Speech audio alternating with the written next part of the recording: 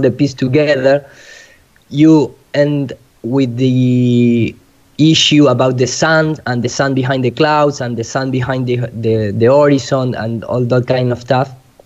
So I make a little simulation trying to emulate this, because if you are looking very, very, if you focus here, you can see clearly that that line down is a mirror of the image is above. This is you can see clearly that is a mirror image. It's not the real image. So I am a C4D user, and trying to emulate this in computer, I start to have to try to put this optics phenomenon together, and I create this file, this a scenario that I create a simulate atmosphere in C4D that it's like a glass, but with different index of refraction based on a gradient ramp, which is like a noise map to try to emulate that distortions in the air, little distortion, because you're not going to have a lot of distortion. So then what I do was I put this is like the sunlight, right? This is the sun, and this line here, this white line here, is the clouds, the cloud plane. So the sun is always on top of the cloud plane, and I move the sun in a linear fashion. I don't make any circle, nothing about that, because the distance is very short. But I move it always on top of the line of the cloud, like you see here. If I show you on perspective, this is, I hope you understand me what I'm presenting. Absolutely. Okay, You're perfect. I'm a little nervous. Sorry. No worries. You're doing great, Eero. Okay, so this is cloud simulation. These tiny points are simulation cloud with volumetrics parameter. It's not like a solid object. The software allowed to calculate, the light path through volumetrics object. So the cloud is made with that kind of parameters. And I started the animation. I'm going to show you the end result, because the render is taking a lot. But what you see here is like this.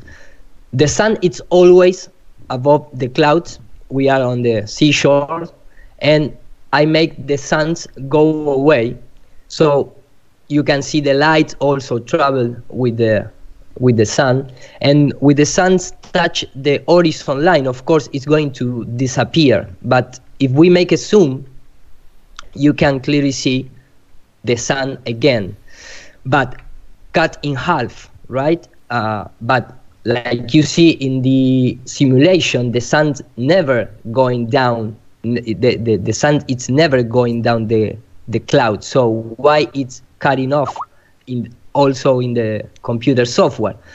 That is because we simulate an atmosphere. So anytime you simulate an atmosphere, when you reach a distant point, the light is start to bend.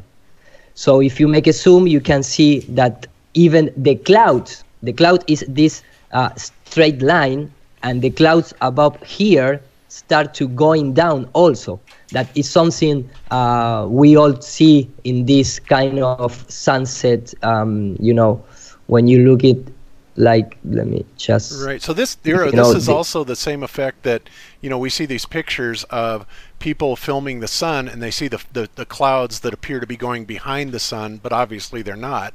But this is the same type of effect, isn't it?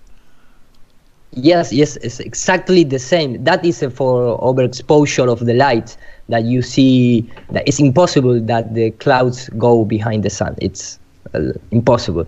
But what is possible is the overexposure of the light of the sun mixed with the light of the cloud, but never go behind. That's never. And all of these phenomena are just atmospheric distortion, and it's all the time, everywhere on the plane. There is not an isolated phenomena. It's all the time. That is why I show at the beginning the web page where you can check, because maybe you are working on the sea or things like that, so you need to have that atmospheric, statistic to work.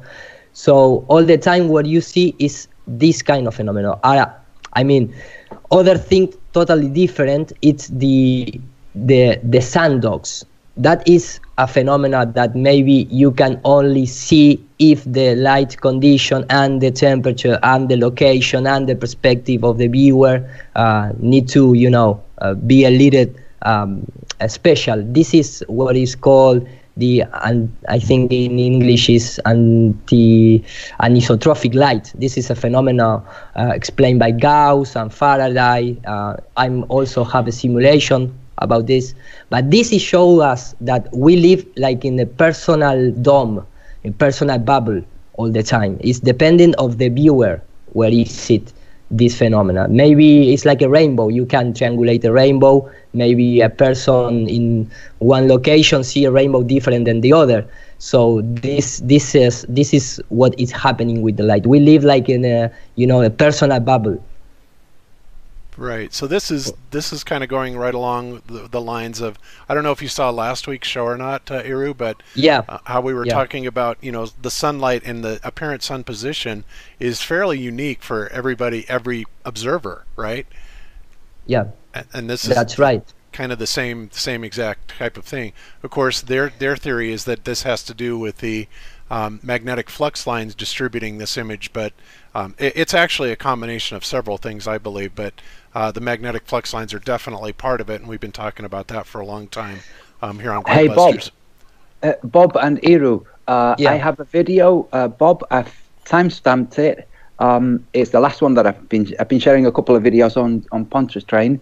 The last video,